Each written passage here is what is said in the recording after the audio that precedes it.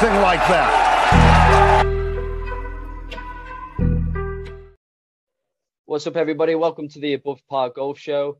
Today, I've got a very special guest on the show, Christina Kim, winner on the Ladies European Tour and three-time winner on the LPGA Tour. Christina, how are you doing today? I'm doing awesome, Alex. How are you?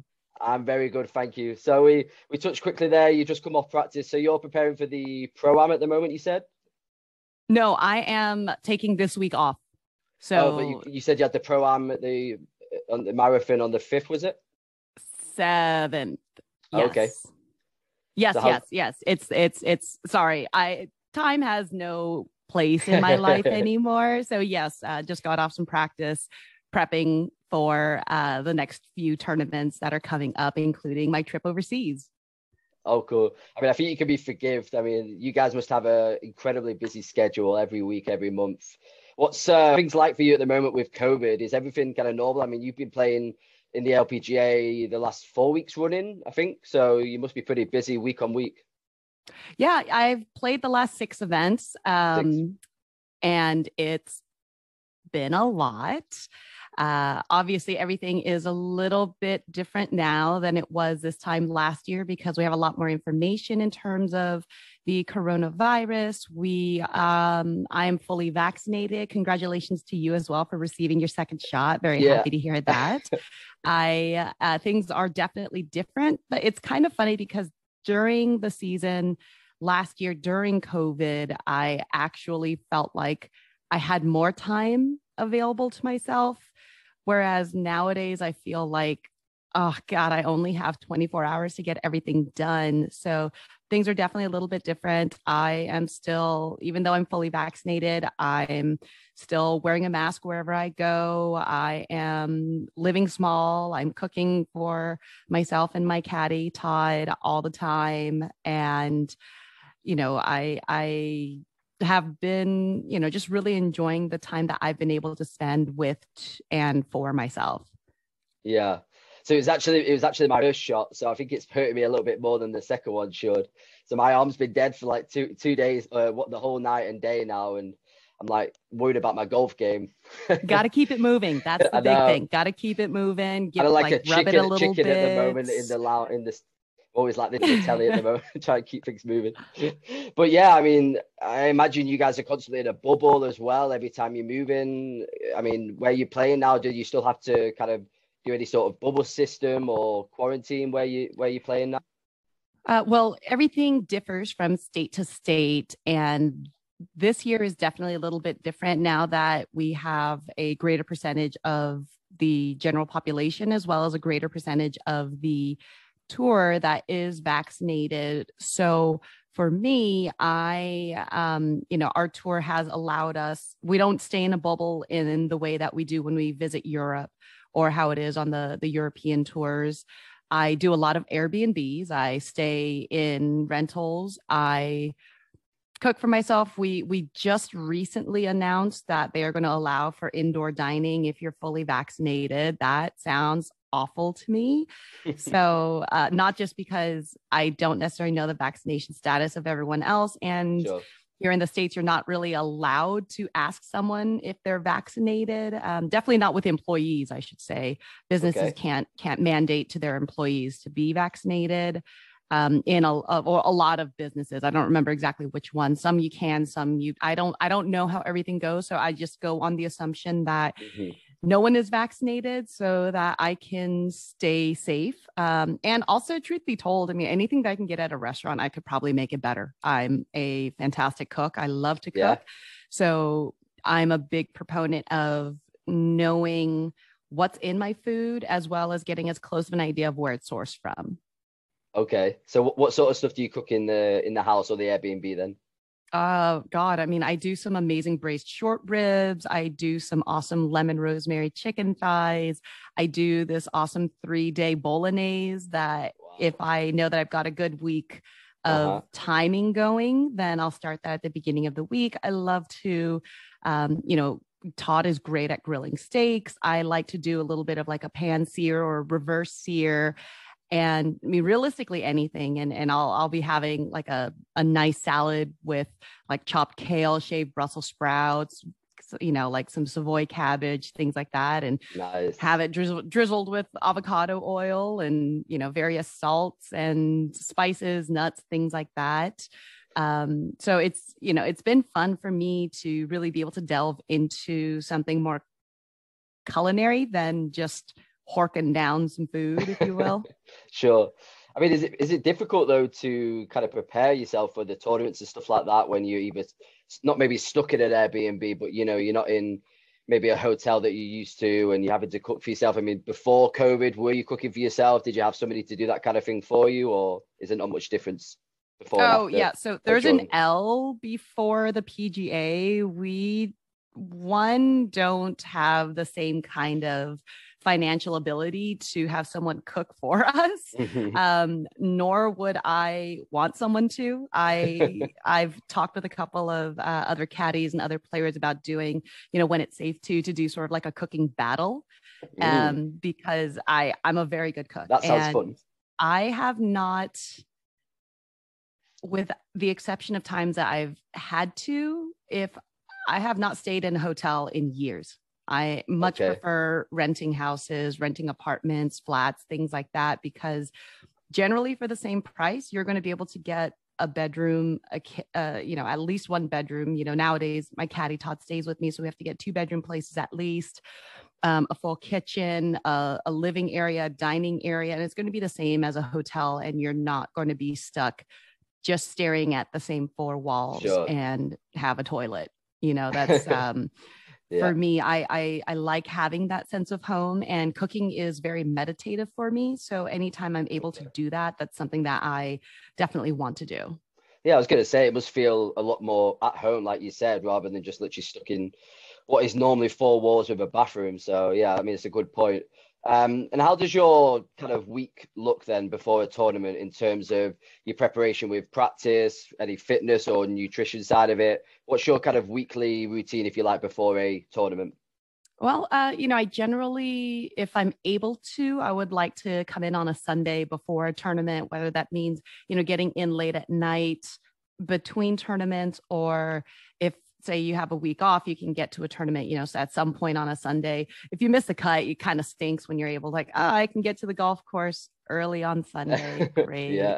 But, just being able to sort of acclimate myself to the region, settling into the Airbnb, doing some grocery shopping, and, it depending on the tournament and depending on what the pro-am structure is like, if I'm going to be playing and practicing, it's generally, 9 holes on Monday, might do 9 holes on Tuesday, 18 on Wednesday for the pro-am, or I'll switch one of those days around, things like that, but just you hit balls, you work on things that you're working on, get a feel for the speed of the greens, just continue trying to improve on the short game, and just enjoy the time that I'm there, because it's always such a pleasure, and it really is something that's a bit of an honor to be able to play competitively, do something I love, and love what I'm able to do.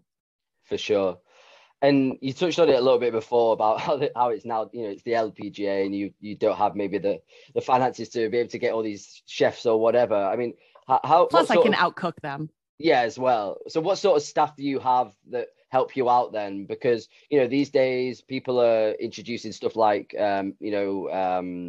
not psychologists, but people to help them with their kind of mental state now during tournaments. Like I know Lexi Thompson is a big one that does it. So what sort of staff do you have, maybe apart from your coach and your caddy, that helps you out with getting ready for a tournament and playing in that tournament? Well, so I've been a professional going on 20 years now, and I have worked with a number of sports psychologists, and without bagging them too badly, the number of times where I would go to someone and say, hey, I've got problems 1, 2, and 3, and what do you think I should do? And they turn around and say, well, what do you think you should do? And I'd sit there and think, I'm like, well, if I had 1, 2, and 3, if I had A, B, and C, A and C will take care of 1, B and C will take care of 2, A immediately followed up with B with a touch of C will take care of 3. and they're like, oh, you know what? I love that. You said that with a lot of conviction. Now give me money. And I'm like, what the hell am I paying you money for? I'm legitimately asking you to tell me what to do. I'm a strong, independent woman that does not need to be told what to do unless she asks. So if I'm actually asking for your help, I want you to give me help and not just have me self-diagnose and then give you money for my own self-diagnoses.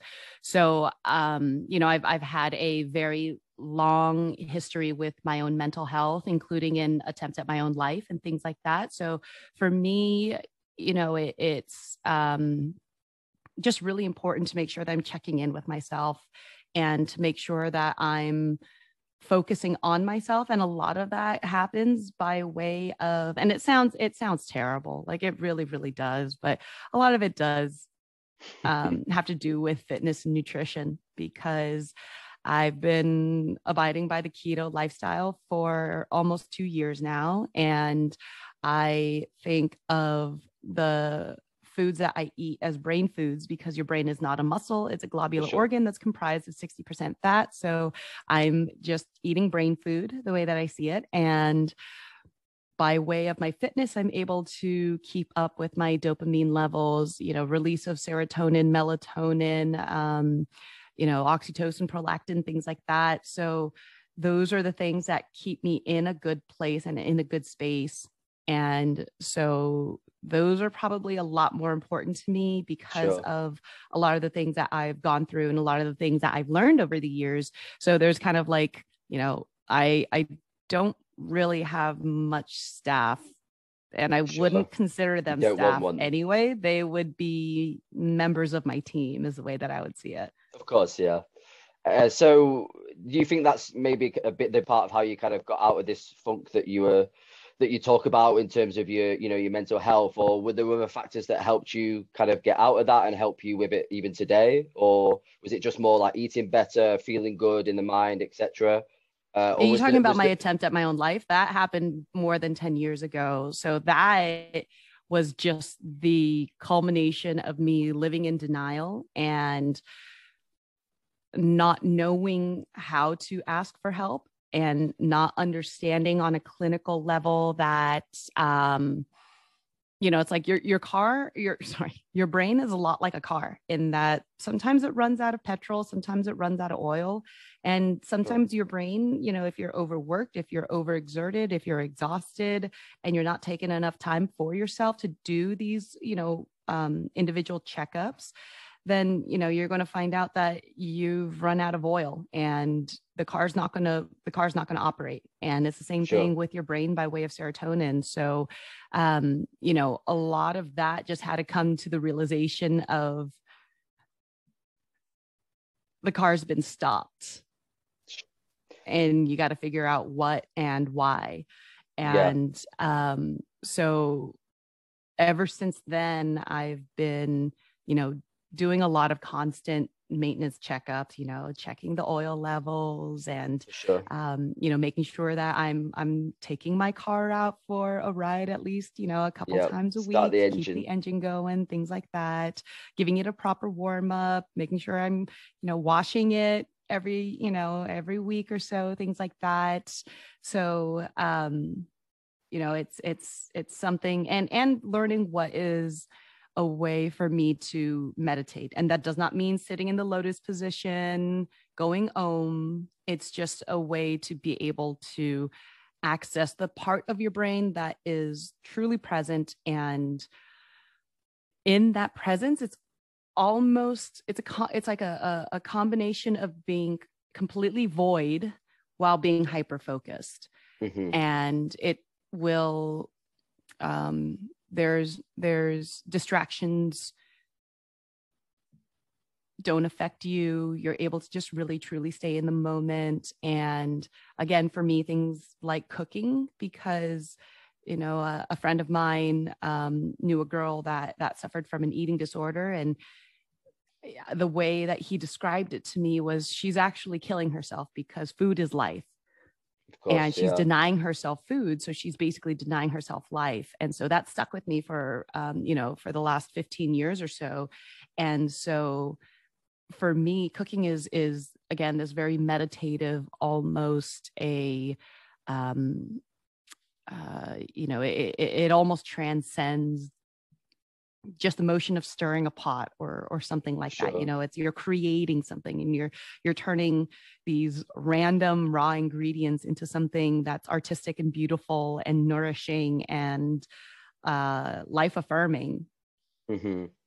So what was the sort of the key moment for you when you realized that maybe you had, or were you struggling with these kind of issues? Was it something that just kind of hit you straight away and you were like, I don't feel good mentally, etc., or was it something that kind of crept in over time?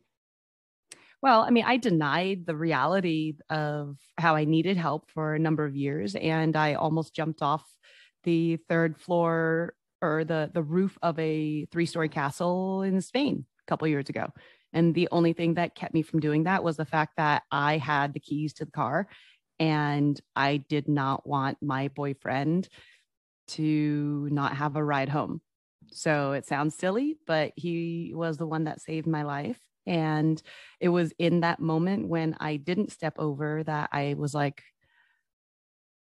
yeah, something's not right, Sure. And so had a long talk with him about it, bawled my eyes out. And I called the medical director of the LPGA and said something's not right, and he was able to give it to me. The car analogy that I gave you, he was able to give me a very clinical look at what some of the reasons why were, which is, you're physically exhausted, you're emotionally exhausted, you're mentally drained, you're always trying to help other people, you're not focusing on yourself. And that's okay. There are Hmm. fixes for that, whether that's by way of getting some synthetic serotonin in you, which is a route that I did decide to take for a couple of months, or basically just kind of just turning inward and really focusing on things, and really just focusing on the present. And nowadays, one thing I'm a huge proponent of is something I call hibernation, which is like I get home, I lay in bed, I don't watch anything. I just lay there in bed and just breathe. And Hmm. I will drink water. I'll have macadamia nuts, almonds, pili nuts, things like that. But other than that, it's just water and some fats with a moderate amount of protein and very low in carb. And I can do that anywhere from 12 hours to 10 days, depending on what my needs are. And the amount of relief that I'm able to get by virtue of doing that is incredible, because I it's almost as if you can feel your body and your brain starting to repair themselves. And then after Hmm. that, you're like, well, I've been sitting here for 6 days. My muscles have atrophied. Now I got to get back into the gym. But instead of thinking, now I got to get back into the gym, you say, now I get to go back to the gym, and you feel Sure. rejuvenated and excited. Yeah, I mean, it's just basically meditation, isn't it? I mean, that's effectively what it does to you. It just calms everything down, puts you back in control. So, it's definitely a good technique to use. And apart from the cooking and that, what else does Christina Kim like to do in her spare time outside of golf? I mean, I love to work out. I watch a lot of news because I'm that many years old. And the last several years, by way of politics here in the States, as well as politics in Australia, that I've been paying attention to because I love me the sand belt, and politics taking place over in the UK and Scotland and Northern Ireland and France. Those are things that are super important to me as well, because I think Mhm. that being as well learned as you can coming into how small the world really can be, I think is huge to understand where people are. um and I mean, I love to practice. Like, that's something Yeah. that's huge for me. I listen to a lot of podcasts. I have started one of my own. It's Yeah, I called, was going to come on to that. It's been awesome, by the way. I just want to oh, really quickly thank you. say I tuned in and I think you guys are really great. Like I love, your attitude in general, how you just kind of, it's really natural. It's just all you laughing, jokes back and forth. I think it's a really cool and just a free flowing podcast. So yeah, keep up that good work. Well, thank you. Yes, it's called Full Send with Christina Kim and Alan Shipnuck, and it's part of the Fire Pit Collective that Alan and Matt Janella had started up. It's been a good time, but I love to listen to music. I actually have not watched a new show since March. It's like 11th or 12th of 2020. Wow. So no Netflix. Yeah. No, nothing new. I've got, like Okay. there's like, I love Bob's Burgers because I'm still a child. But I do inhale the news, and I do love my late night show, like the late night variety shows and things like that. But the way I saw it, like it was in the middle of May, and I was like, no, you know what? Things might get really bad. And I do not want to have watched the entire internet in that period of time and then have stuff get really bad. So I was like, I'll just wait, and I'll be I don't care about spoilers, things like that. If people spoil something, it's all good. But I'm like, if shit gets real bad, then I need to have a means of being able to sort of disappear from that by way of going onto my screens and things like that. So are you the sort of person that will tune into any golf and stuff outside of the tournaments, or are you kind of completely switch off? I don't want to watch golf. I don't want to hear about golf when you're not playing yourself or practicing. No, I mean, I'm a golf nerd. I love the game, all aspects of it. I love golf course architecture. I love going to different places. And, if heaven forbid I miss a cut, I'm going to go and grind and get my practice on. And I'm also going to see if there's a great golf course in the area, I'll hit that up. There's no question of that. But I do also love the human elements of tournament golf as well. And the only thing is, it's kind of hard to juggle between, watching the men and the women play, because, when the men are playing, I'm generally playing as well. So, I would have to go and do a little bit of a recap at the end of the day and see what's going on, who did what, try and, scour the internet for clips of this and that. And a friend of mine, Ryan French, he started the Monday Q info account on Twitter, where it follows along with the Monday qualifiers prior to PJ Tour events, and some of the amazing stories that they have there. And you get these journeymen, you get these kids that are fresh out of college, you get every kind of golfer with every kind of background, because it's not it, nor should it always be about the PJ Tour. You want to hear all of these stories about everyone that's trying to make it, as well as these players that have, they've won 120 mini tour events. And what is it that won't get them on the PJ Tour? Because it doesn't necessarily have anything to do with talent, because obviously in order to be able to go and shoot 58, you have to go and shoot 58, so there's all kinds of like really fascinating stuff in that regard. And so I think his Twitter handle is like at case of Monday Q, or case of Monday, something like that. And it's great stuff. Yeah. Do you keep up with the European golf much? The European Tour? I know you play on the Ladies European Tour yourself. Do you keep up with that much? I love golf, period. So yes, I'm not as, I don't keep up as much. Like I'll know who the winners were. I'll know, like Richard Bland's story was pretty phenomenal. I'm really good friends with Sam Horsfield. So when he was able to get his 2 victories, that was really cool. Lucas Herbert he's an Aussie, but he does play in Europe a fair bit. I do keep up with the stories that are going on over there. And I love the golf courses that the guys play when they're over in Europe. It's not necessarily bomb and gouge like it is here in the States. And there's definitely, you've got so much power, like Wilco, holy hell.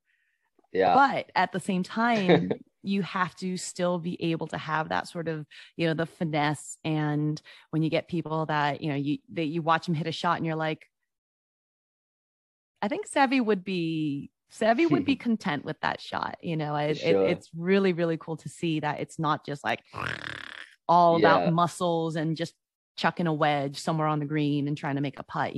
There's more golf involved. Sure. quite literally, as opposed to it just being a drive, chip, and putt like the PJ Tour every week. Sure. And like you said, the courses are obviously a lot different. I mean, you're somebody that's won on both European and US soil. Like some people in America might say that US courses are harder than Europeans, and Europeans will say the same, vice versa. What's your opinion on it, having played and having a lot of experience on both sides of the coin? Well, as a player that personally loves playing the ball along the ground when I get the opportunity to, it's difficult to really it's difficult to compare. It's like saying, you know, do you like steak or chicken? They're both meat, they're both sources of protein, but they're very, very different. Oftentimes in Europe, you're going to have courses that, and that's another thing, is like what makes a golf course harder? If you're going to have a course that's just longer, why does that automatically make it harder? Or if you have a course that you just grow out the rough, like, is that what the true heart of the golf course was designed for? And you look at a lot of these old courses, like these Mackenzie courses, CB Macdonald, Seth Rayner. It's like, well, I don't know if these courses were actually designed by way of the green complexes to be rolling at 13s and 14s. Sure. Because all of a sudden, so much of the golf course is no longer viable to actually play. So it's kind of hard to say. I'm not sure if I could really say one is easier or more difficult than the other. They're all beautiful, and they all have something to them. Like golf courses in America, I feel like, are getting longer. A lot of courses are having to have renovations done and things like that. And we've got a lot of amazing golf course architects that are here in the modern day, like Tom Doak, Gil Hands. And then, you've got like Mike DeVries and like Michael Clayton, who's over doing some stuff in London and throughout Europe. And he, as an Aussie, has an incredible eye when it comes to being able to look at the topography of a region and be able to truly find out, what was meant to be here, and then converting it to something that the modern day golfer will be able to appreciate while still having faced as a challenge. For sure.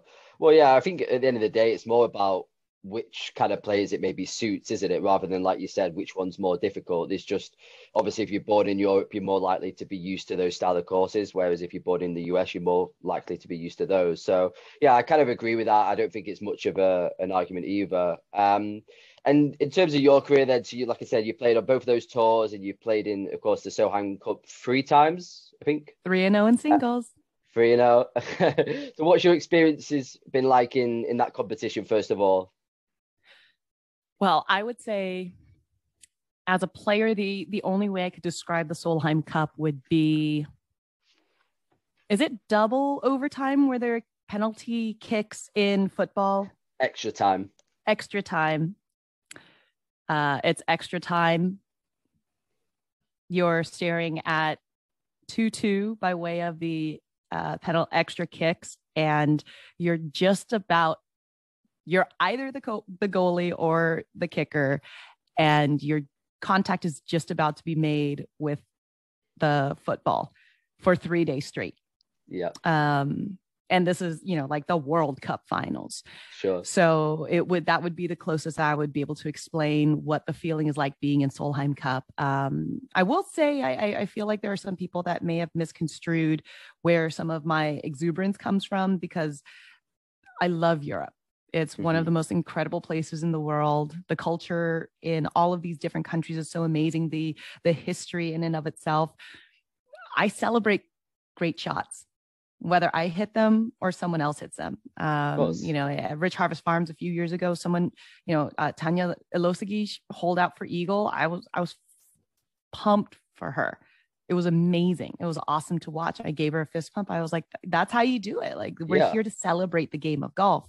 And I never think of it as an us versus them. It's just us against the golf ball, against the golf course, and against this competition. And so, yes, I mean, I get rowdy and I chant USA because I am proud to be American, but I whenever people would cheer because there's a difference between me winning a hole versus another player losing the hole to me, if that makes sense. Like if someone misses a putt, yeah, you're not the same cheer as me winning, and so you'll get some American fans that start cheering. I'll turn around and I'll shush them because that's not what we're here to celebrate. But yeah, it's the greatest experience as a golfer and as a fan of the game that you could ever come across. Yeah, I agree. I mean, I think that and, like the Ryder Cup is, for me, that's bigger than any of the tours and the tournaments. Is just something different about it. And, I agree. It should always be about respect. And at the same time, it's respect based off how good the other people are as well and the competition you played against. But yeah, I think it's just one of my all-time favorite, that style of tournament. It's just that little extra level that comes out of the players and the fans every single time. So it's awesome. And would you say then that that's probably like one of the happiest moments of your career playing in that competition, or is there another particular moment that stands out to you in your past so far? I've been so lucky to have played on 3 Solheim Cups, and I have been so lucky to have 3 wins on the LPGA Tour insofar. And every moment is the best moment. And so I'm not here to say which one of the hundreds of thousands of moments I've had on golf courses would be considered my favorite. There's something incredible to be able to be gleaned out of every single one of them. For sure.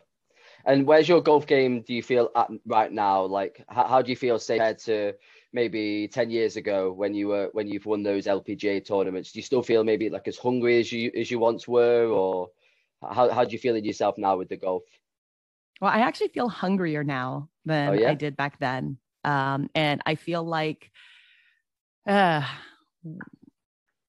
only way I can really describe it is I feel like I actually know what the hell I'm doing now compared to back then, which is kind of comical. But no, I mean, every single day, the reasons why I get out of bed are to make coffee and to play golf. Those are the reasons why I get out of bed. And for me, it's about the execution of the shot and doing that over and over and over and waiting until the end of the day to see what those actions culminate into. And so, I think my perspective has changed a little bit. Obviously, I want to win, but executing all the shots that you want to execute will generally end up in you winning, because otherwise just saying I want to win, like, what the hell does that even mean? How do you do that?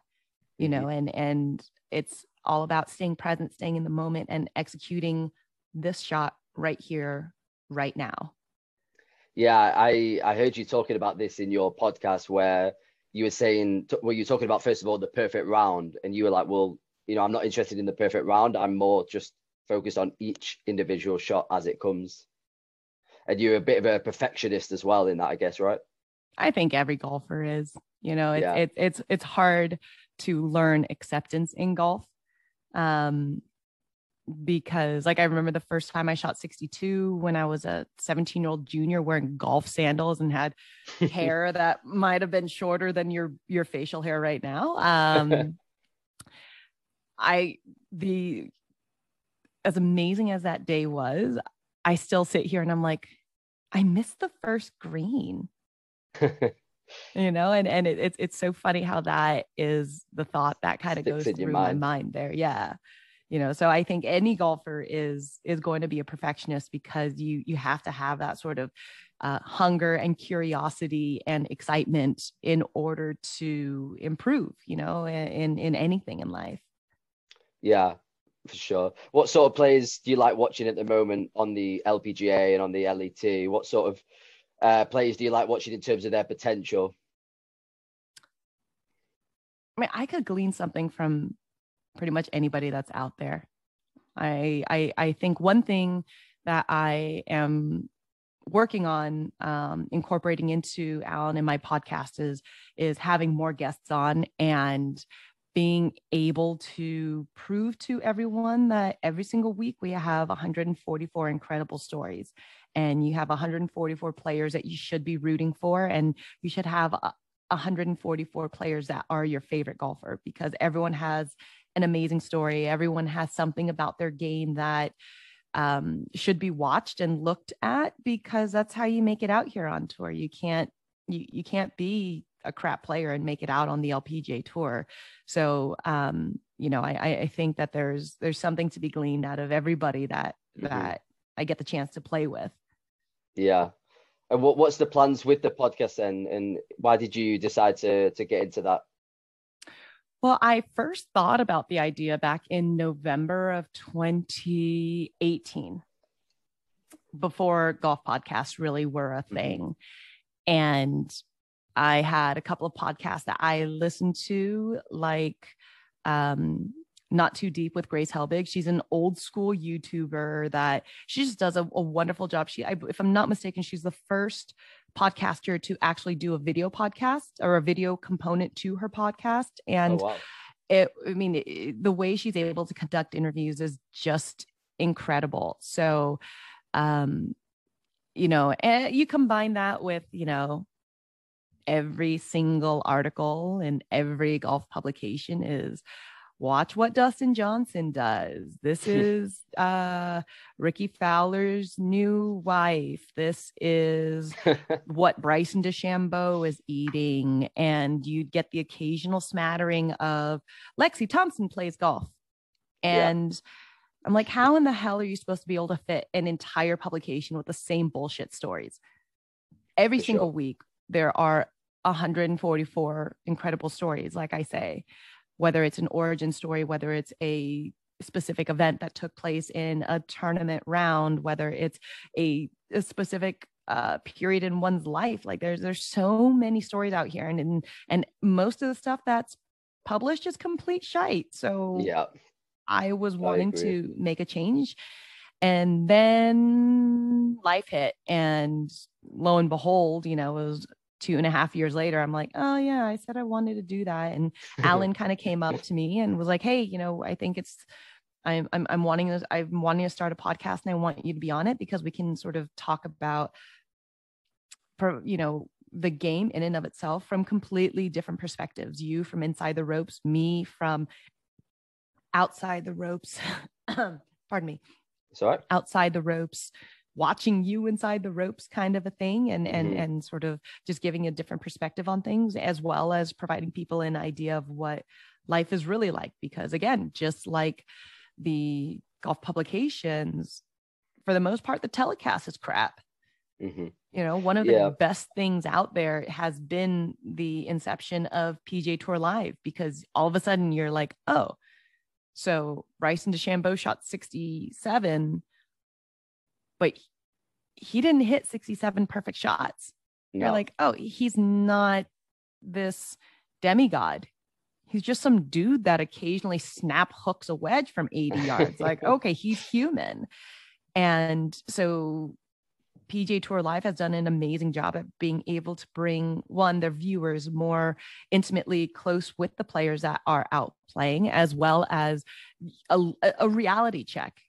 Because you look at the stuff that, whether it's the NBC Universal family, or whether it's, Sky or BBC, like I still love them, but you sit there and you're just like, wow, look at all these darts that everyone's hitting. I'm like, if everyone was hitting darts all day, every day, how come there are not more sub 60 rounds? There are already way too many, but that's not what the reality is. It's like, oh, occasionally you'll show someone having 2 pars in 1 hole. That's kind of fun, but it's so far and few between, where showing the up and downs for par, the, the recovery shots and how incredible they are. And not just from Tiger, because it's obviously Tiger is an anomaly amongst anomalies, but like his recoveries were, and hopefully one day will be, the stuff of legends. But you have to have those on occasion on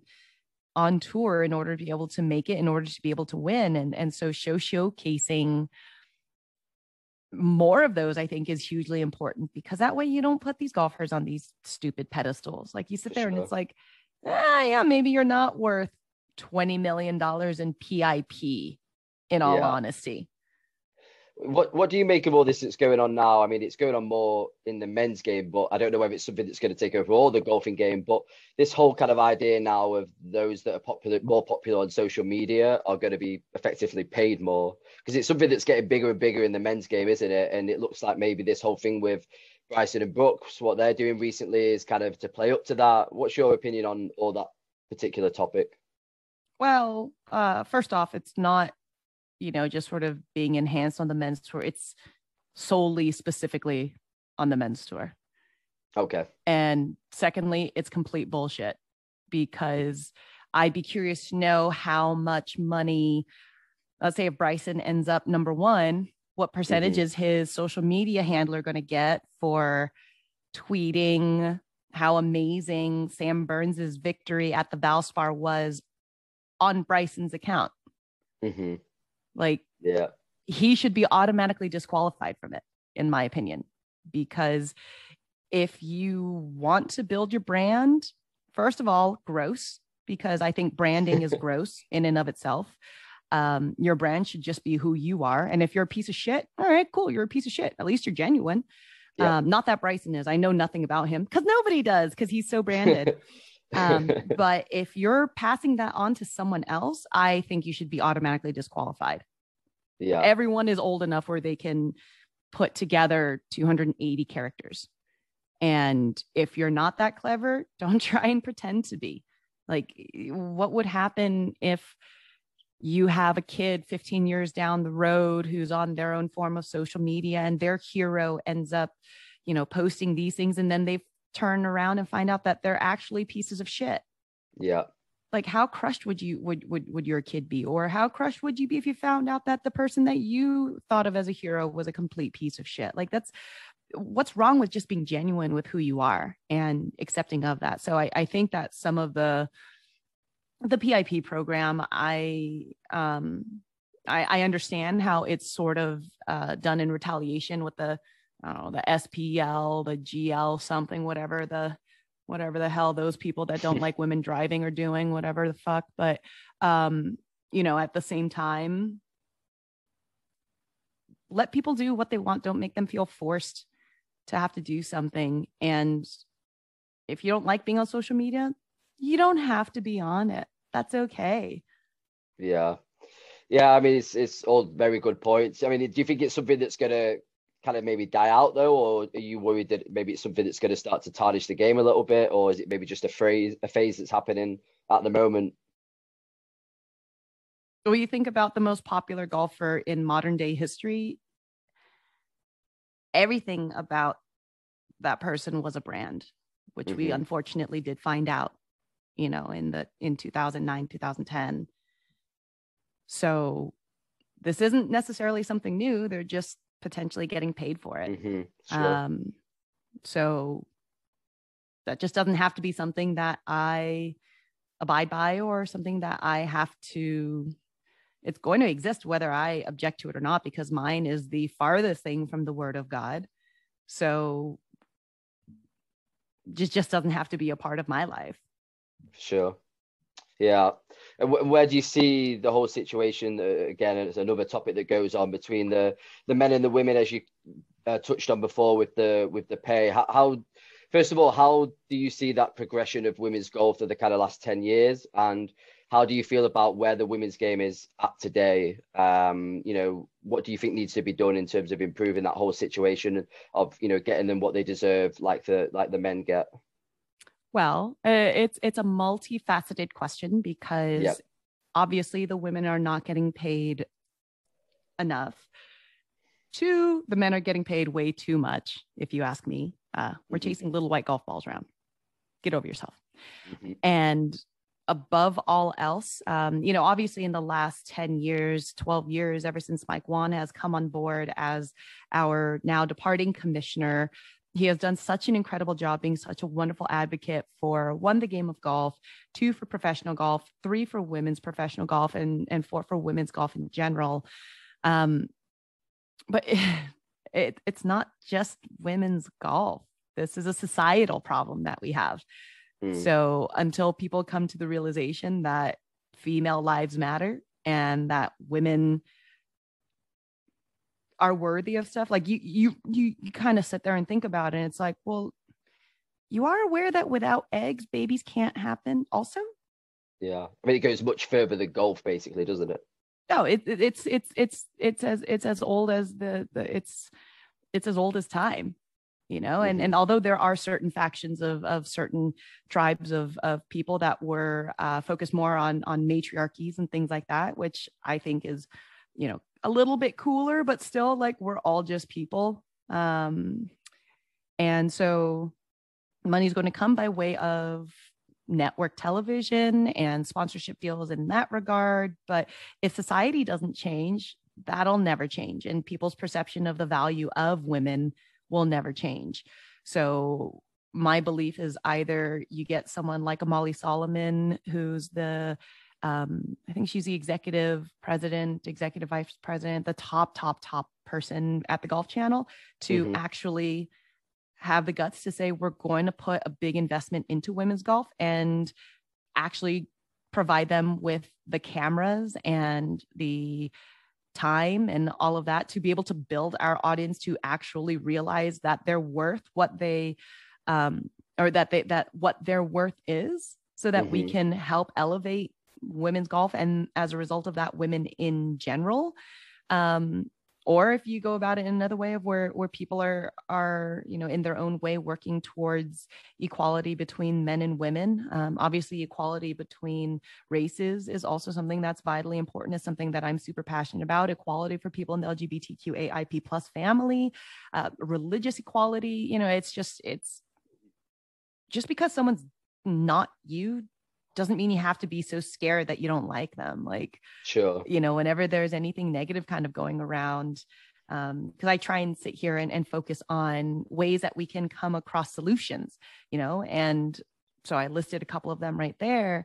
That, you know, if someone has something, you know, negative to say in something that they don't know anything about, I'm like, I think that says a little bit more about you than the actual topic, you know, and there's nothing wrong with continuing to educate yourself the older you get. Like, that's something that I've come to find is one of my favorite things, is one, being wrong so that I can learn period, you know, and learn what the right thing to do is. I'm no saint. I've said things in the past. I've done things in the past. No one is perfect.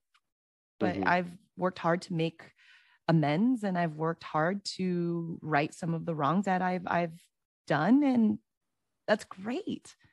Yeah, I mean, it just all seems a bit silly because, number one, you know, a lot of these things that we're talking about, they're not harming anybody else, as you said. It's just people want to be different to you. It doesn't mean that you have to be against that. And then, you know, number two, as you also mentioned, it's just a case of education, and there's a lot of people that aren't educated on these topics to be able to just have a conversation about it. They just prefer to, I don't know, dislike it as such. Just seems silly that we have these kind of issues in this day and age.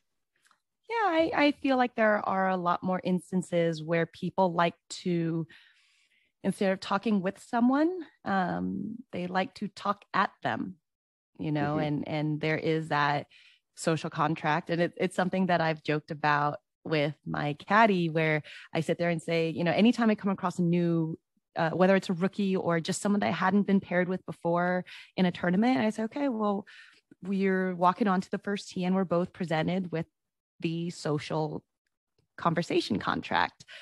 And to me, the way that I interpret it is you ask questions and then you receive an answer. And at some stage, you also get asked a question and you respond with your answer. And so there's like a couple of players where I'm like, yeah, I think their contract got lost in the mail because I'm still waiting on, you know, I've asked like 427 questions. I've gotten 427 answers, which is great, but I still waiting on that first question to get asked of me, you know. So when you get someone that likes to talk at you, then it's like, okay, well, and that's okay. You know, that's the life that they want to live. I'm just going to make sure that my encounters with you are the ones where I'm forced to inside of the ropes. Sure. And you mentioned a little bit there as well about the race equality amongst many other issues. I know you had a lot of issues a while ago, didn't you, when people were questioning you for being an American Korean, and they seem to dislike that in South Korea. Is that correct? I read that somewhere. Oh, years ago. Yeah. I don't give a Yeah, shit about that anymore. That yeah. talks more about them than it does about me. Like, I'm like, okay, like I could have predicted where I was going to get Well, yeah. expelled from my mother. Like, Where you okay, where you were cool. born. Yeah.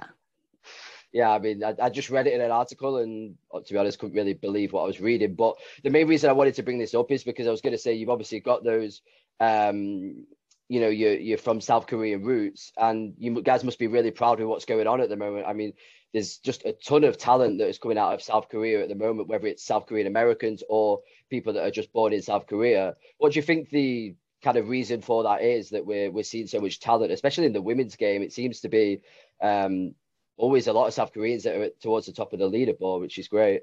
Yeah, it's been like that for the last 20 years. Yeah. I would say Seri Pak is quite possibly, and it's something worth discussing with people about who the most influential golfer around the world is. And I like to think that there is a very fair argument to say it was Seri Pak and not Tiger Woods in this more Okay. modern recent era, because so many people are so focused on, whether it's America and Europe, and they don't necessarily realize the actual percentage boom of golfers in general that has come out of America, Europe, and Asia. Hmm. And to me, there's no question, because you look at the sheer numbers that are out there. And for me, I would say that Seri Pak was one of the most influential golfers of realistically any era. Hmm. And I mean, that's just, she sort of opened the door and was like, hey, we can do this too. We can chase around a little white ball and stick it in a hole as quickly as we possibly can. Yeah, I mean, I was speaking to Anna Minami in another episode, and she's already got a PGA card on the Taiwan PGA, and then she's also chased LPGA and also the JPL, easy for me to say. JLPGA. JPLGA, easy for me to say. I mean, yeah, we were talking about something fairly similar in terms of the talent that Asian golf has as well. And as you said, it's not something that's maybe necessarily started recently, but even Japan, as she said, there's good players in Taiwan now. You've got South Korea, so I think the whole of Asia, not just South Korea, is producing some really, really good players at the moment. Mm-hmm. Yeah. Well, listen, I think I'm going to leave it there because it's already been an hour, and I know you probably have a ton of things to do. Are you going back to practice today, or is that it for today? I don't know. A lot of it just kind of depends on what the weather's going to dictate, and a lot of it just kind of depends on how hot it's going to get. Where are you at in the moment then? I'm here in Florida right now. In Florida. Okay, so you got some nice weather. It's gonna be fun to get out and practice. It's like end of June, no? It must be nice and hot there, no?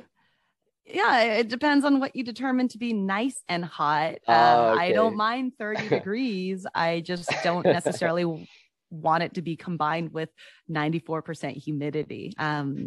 Yeah, It can get quite balmy over here, and as a result we do encounter a fair number of storms. So that's sure. why I say it's all kind of weather dependent, because if there's lightning overhead, the last thing I'm going to do is have a steel shaft pointed up at the sky. Yeah, I think it's probably because I'm from the UK. So anything that's not raining, I'm like, this is summer weather now. This is perfect. Let's Eh, play some golf. hey, Well, you listen, just be careful. You know what they say. I mean, it's the last thing I would want is for there to be a heat wave going through the UK like there is in the Pacific Northwest and California. Y'all don't got air conditioning no, because you don't need it, and let's hopefully not have you guys need it.